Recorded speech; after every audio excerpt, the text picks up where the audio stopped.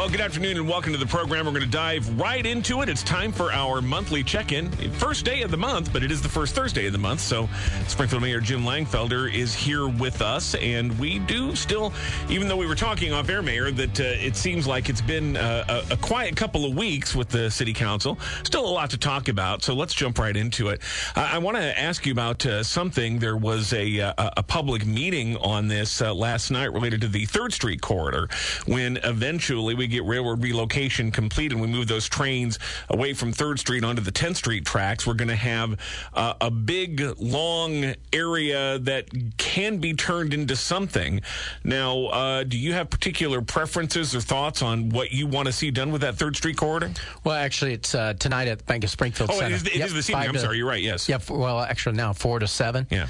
And so people can weigh in. There's going to be storyboards up there, or, just boards that show different sections. But I always thought it'd be good to, well, one, it's going to be a pedestrian pathway, bike and walkway, and make it accessible as much as possible, that we've done with other rail corridors. But this one's unique where, I view that it connects the Grand, South Grand with North Grand. I look at Norfolk, Virginia, or other communities that they might have solar transportation, or, kind of like a bus or rail that people, or trolley, I should say, where people jump on and off. Solar powered? Mm-hmm. Okay. Yeah, they're coming out with that now. And so that's what I'd like to see. So people wouldn't necessarily have to bring their vehicle downtown. You'd have that connection where they can just jump on and off on that 3rd Street corridor if they choose. Do you think that would run the length of the town all the way through as far as you could just do a short stint, because part of on the rail, of course, will be the rail station, Amtrak, which is currently Amtrak, but that'll be more of a historic marker. It'll be vacated and for public use. And so I think it adds some uniqueness and, another amenity to that. But again, this is really the people's time to weigh in and give their thoughts on the forefront of what they'd like to see. But again, it will be more of a pedestrian corridor, and then there could be development. I think that's what you'll see as well. Is right now when you're locating behind a rail track, it's noisy, things of that nature. But this is going to be more of a calmer venue, so you might see some housing development, business development along that corridor. And it does stretch way past the Grand. It goes up to the north a little bit further, but all the way to Stanford. And so there's a nice stretch where it would connect up to different bike pathways. I saw Senator Turner had a press release out saying that she'd like to see some opportunities for commerce along there as well. And you have also been a big advocate of redoing the 4th Street corridor, and some of that work is already underway with changing the traffic patterns there. Do you see this all coming together in sort of a cohesive plan, 3rd Street, 4th Street, and we have kind of a master plan tying it all together? Well, now we are in the midst right now of a consultant that's working towards a master plan with regards to downtown and the medical community, which is a larger footprint than Enos Park. But that will take a look at all the infrastructure. So really going back to the rail piece, that's kind of a natural setting that we've already done with bikeways, things of that nature. So with the commerce part, what happens is the private sector really drives that initiative based on foot traffic, and that's why it's important to have it as accessible as possible. The 4th Street corridor, that's a one-way to two-way conversion that slows things down, and it would be a good partnership or integration of that area. So it will transform just not downtown, but the north end and then also the south end. I think it's really going to be a lot of future development, and it's an exciting point in time. The master plan, what's the timeline for completion of that? Do you know off the top of your head? Not off the top of my head, because what they're looking at is, one is the housing that's on the forefront. What are our housing needs with the workforce, meaning government workforce the way it is now? So really the timing of it's perfect, because now you have some people that work remote. Will they be in, on a regular basis or not? And they can take that into consideration for downtown housing, as well as the medical area housing with the workforce there, along with the city, Horace Mann, and other entities that are located downtown and in the medical area. So that's probably the number one priority for us. We do have infrastructure plans already in place, but what they'll take a look at is how does that integrate with the future projections of population and things of that nature. We talked a couple of weeks ago about the North Mansion Y block. The city had been hoping to get that Main Street grant from the state. It did not come through. And so at the time you said there might be other grant opportunities, maybe public-private partnership. All the things you're talking about here, whether it's a solar trolley or other development, turning the tracks into a walkway or hike and bike trail, that all takes money too. Are you still thinking maybe there's grants available to do some of this, or is it going to require private investment? And do you think that the private investment will be there to do some of these things that are pretty big changes for downtown, and we don't really exactly know yet how well they'll be received? Yeah, with the rail corridor specifically, there'll be grant funds available. Right now, we're at the perfect opportunity window with regards to, you have the ARPA, you have the Recovery Inflationary Act that was recently passed. There were funds available prior to that with infrastructure. So there's a lot of resources. And what the pandemic's taught all of us, the importance is outdoor space. So that lends right into it. But again, on the private sector side, that's where the additional development will happen. And anytime you have the additional development, it does increase sales tax revenue for the city and property tax revenue for the city. And so that really generates additional resources to move that direction. But with regards to the Y block, there is another opportunity with tourism. There's a grant due near the end of the month. I think it's the 21st or 23rd. We will be applying for that to probably a smaller footprint with regards to that. The good news is the Levitt Concert Series, it's my understanding that they renewed for another 3 years. And so, that's really shows the viability of that area, that they'd like to take it to the next level. And we met with them, Kayla Graven of DSI really pushing that initiative. When we met with them, they wanted to see how's that going to be developed. And so they saw the footprint that we had. They really were interested in that and the naming of the block and moving that direction. So we are having additional resources come to the forefront. And then we'll just keep at it, and we will have private sector and public sector support with regards to the state of Illinois eventually, hopefully. Is that confirmed on Levitt Amp? I went to their website today and didn't see any announcement of the 3-year grants. In fact, they talked about there's going to be a public voting period coming up starting in mid-September. So, do we know for sure we're getting that 3 years, and that's what, how much money is that, $30,000 a year, something like that? Is that? Yeah, you'd have to check with Kayla. Okay. That's my understanding of initial conversations, but maybe there's another part to codifying that, but we are in the running. If it hasn't been codified already, we definitely are in the forefront.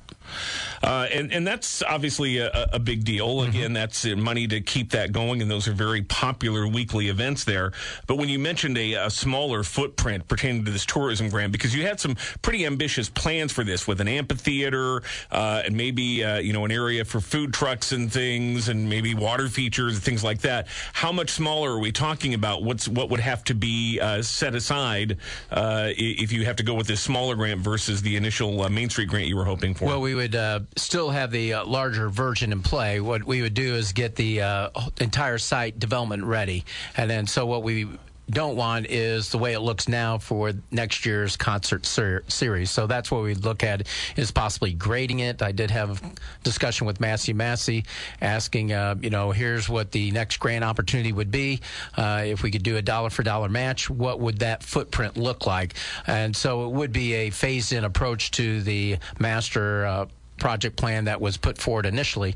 But again, the end result can always be modified, but you want to build up to that level. And that's what we want to do. And that's what Levitt actually wants to see, is progression, so that they're just not throwing money after a stagnated area. So we want to show that we are moving the area forward in a productive manner, not only with bringing people down there, but also with development of that site.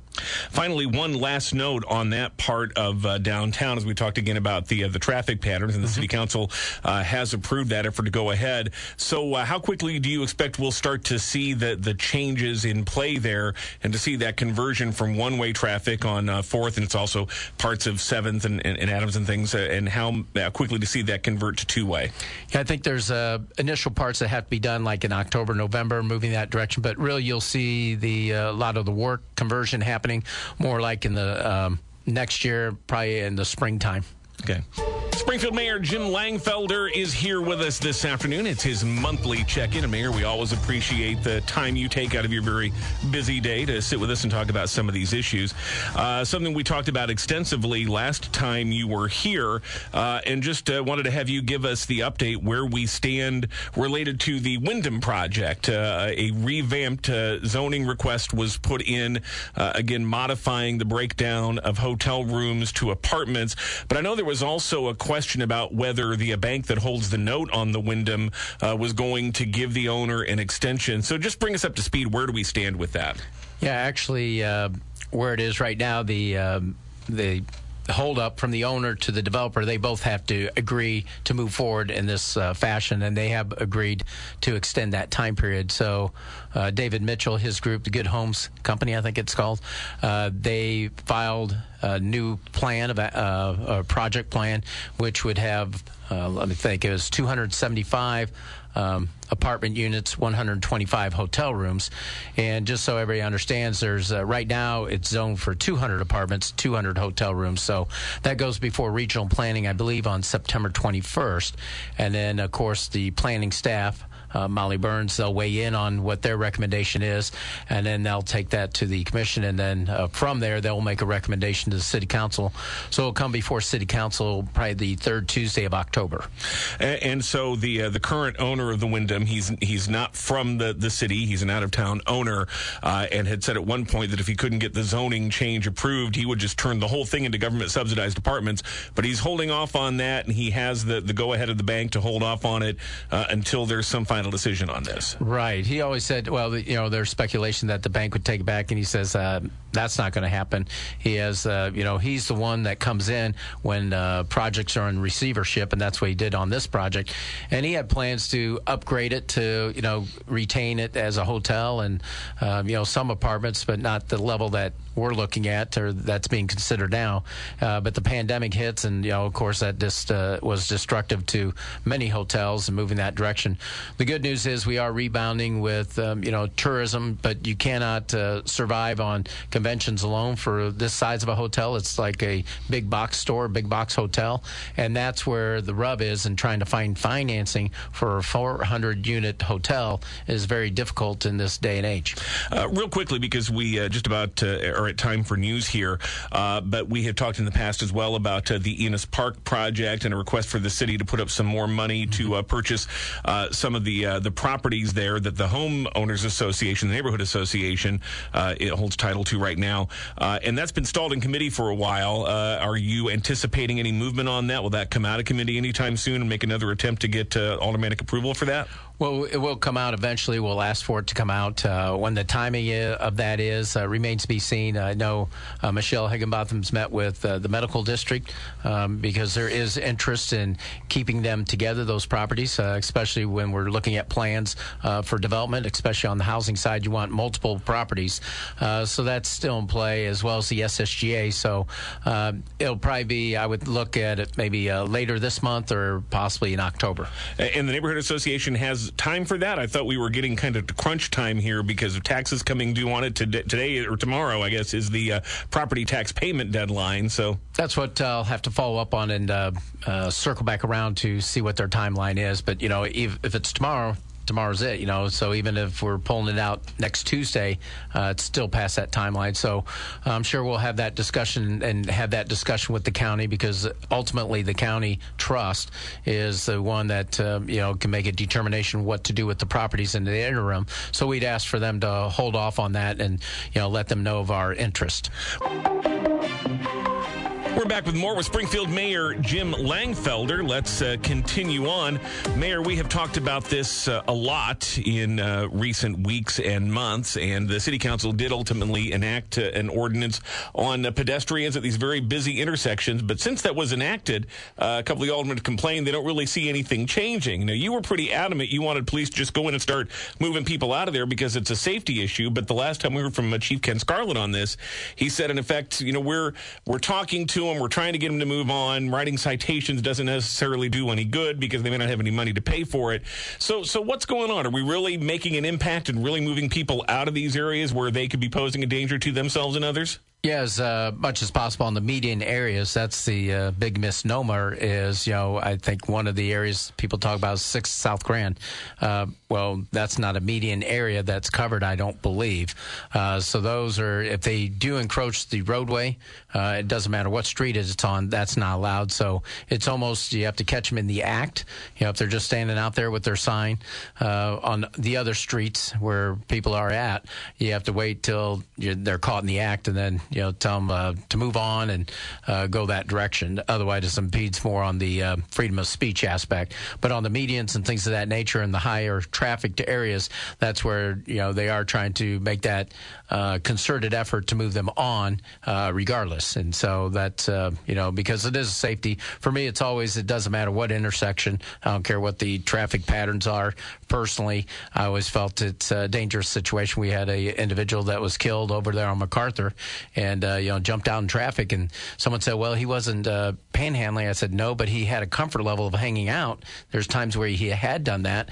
And so that's where we want to make sure people understand that those are dangerous times where you can distract drivers, and we don't want that happening. And individuals can get hurt or ultimately killed, unfortunately.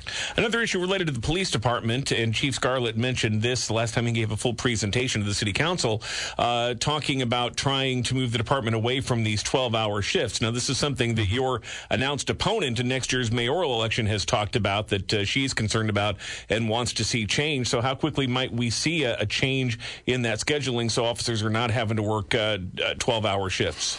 Well, way back when, actually, I believe in previous contracts, the union thought at some point in time, I mean, this is probably years ago, they'd like to try 12-hour shifts, but the pandemic kind of forced this upon us. There weren't training academies, so we weren't able to keep up with the hiring expectations to make that happen. But, kudos to the police department. They stepped up. They did what was asked. They went to the 12-hour shifts, and we could filter that out. So it'll be a hybrid model going into the future.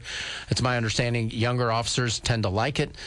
Some that, have families, they tend not to. So what's that proper blend? But we are we just brought in 13 new officers this past week or so, and then there's another class that we're hiring for. And so it's my understanding once that comes in, then we'd be in a better position. And again, it depends on if there's any individuals that leave the department in the meantime, we'd be in a better position to do a hybrid model where, we'd hopefully have individuals that want to work 12 can continue to do so. Those that don't wouldn't necessarily have to. We've traditionally had this situation of shift change, and all the shifts are changing all at once.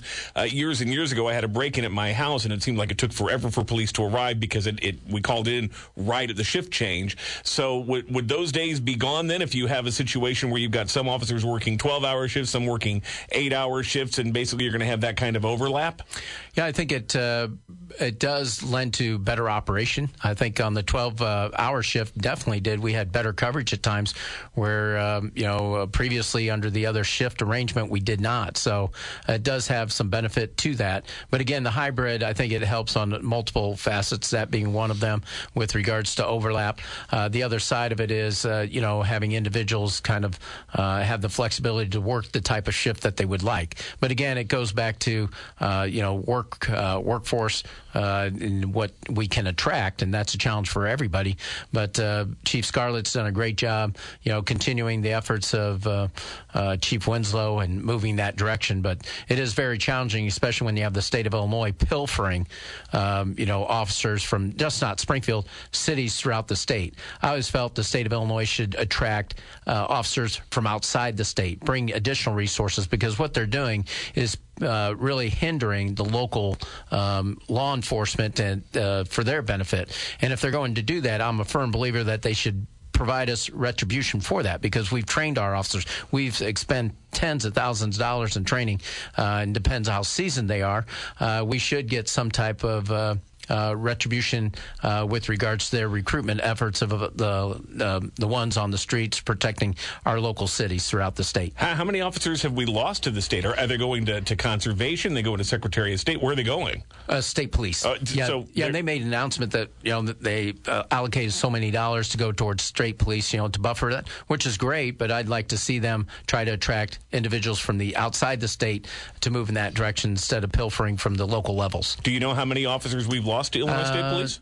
Chief Scarlett would be better. I think he'd be better off. He could answer that question. I'm not sure the exact number. Another issue in recent weeks has been this debate before the City Council related to cannabis craft grow operations and whether they would be allowed in industrial areas that may be closer than what the current setbacks would provide as it pertains to schools or daycares and things.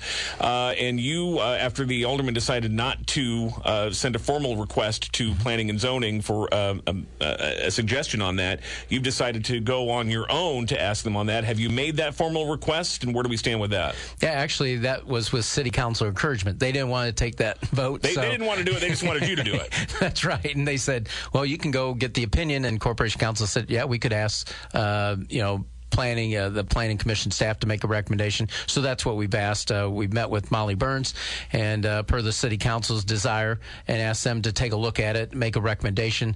And really, if you rewind the clock to when we first started with the cannabis, I always thought cannabis sales should happen in industrial areas. That's it.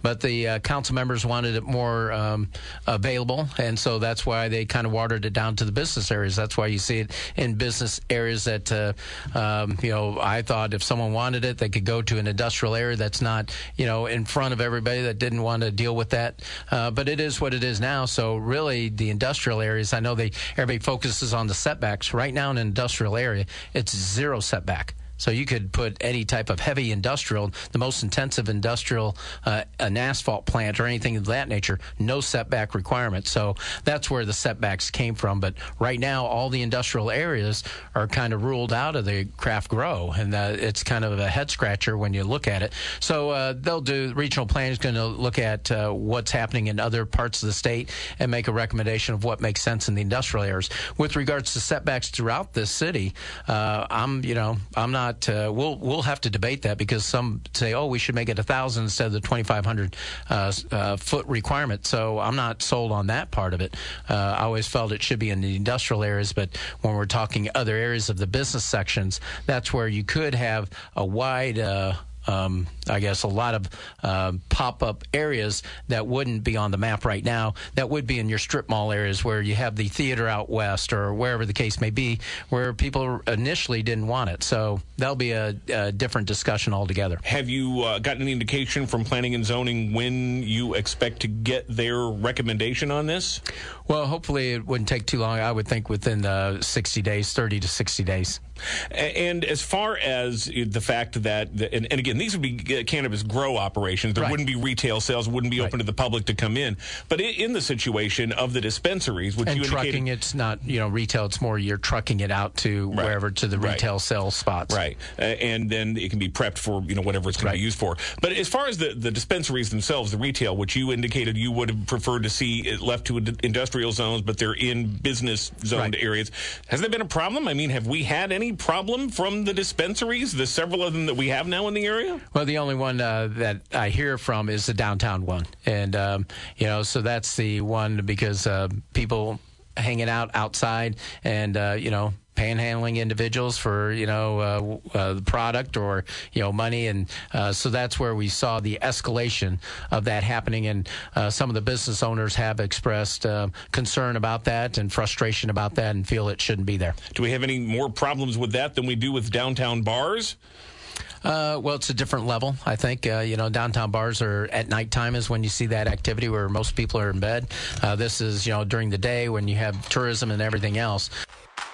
Just a couple of last things to ask Springfield Mayor Jim Langfelder about this afternoon here on 92.7 WMAY. Mayor, of course, the city every year puts together a household hazardous waste collection event, partnered with the state of Illinois, but the state has had to postpone all of those this fall because the facility where that stuff's usually taken for disposal is out of commission because of a fire there. And we were told by your office the city's put out a request for proposal to try to find another vendor who can help with that.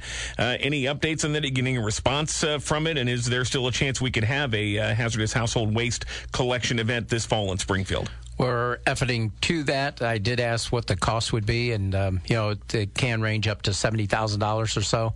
Of course, it depends on how much you collect, but we would like to do it because it is very popular. And that's a better way to give people the avenue to dispose of it instead of people might throw it in the trash or whatever the case may be. So we will do whatever we can to make that happen, and hopefully the state will partner and possibly help offset that cost if at all possible. Finally, I want to talk a little bit of politics here this afternoon. We're going to be getting close to the time where we're starting to see people circulating petitions. You have announced you are running for re-election. You have an opponent in this race as well. I'm curious, though, are you going to be backing anybody or making any endorsements in the other citywide races for treasurer? We know that there will be the current deputy treasurer is running for that spot. She's aligned with the current incumbent treasurer, who is going to be your opponent. The city clerk, are you going to get involved in those races at all? I think time will tell on that. I think, what's interesting is I think what's going to come to the forefront is people's actions, and are they genuine? Have they really did what's in the best interest of the city? And so that's the direction that's been my barometer, and that's what I intend to move. What's very interesting now is you have individual elected officials jumping out, endorsing people all of a sudden, and typically that hadn't been the case. But I am concerned, and it's shown, this administration and the council had shown where the votes do matter, and they've used it at times to been a barrier to development, and moving in that direction, which is very concerning. So as mayor, you'd want to make sure that that doesn't happen moving forward, because there are some projects that should have went forward, I believe, that didn't, and it set us back, but we'll overcome that and move forward in a positive manner. You think they've been a barrier for political reasons, just to make you not look good? Well, I think you'd have to ask the individuals that make particular votes, but a lot of that discussion is going to come to the forefront, and that's what I'm looking forward to, is having the debates, having the discussions, and talking about the township and the importance of that versus giving property tax relief, and so it's going to be a very interesting time, but also a way that we can move forward and finally move to the level that everybody expects Springfield to be at. Are you going to recruit people for aldermanic races, since some of the current aldermen are coming out against you and for your opponent? Do you want to try to get some more friendly aldermen on the city council? Well, what we want is aldermen that really take a look at the aldermen and women that look at the issues base it on their really the evidence, or really what use that as a barometer and not necessarily influence from other variables. That didn't answer my question. Are you going to recruit people to run for city council? That was the question. Yeah. I have had individuals that ask me about running, and I encourage everybody to run, that would like to. I think that's important to give the public a choice in the matter.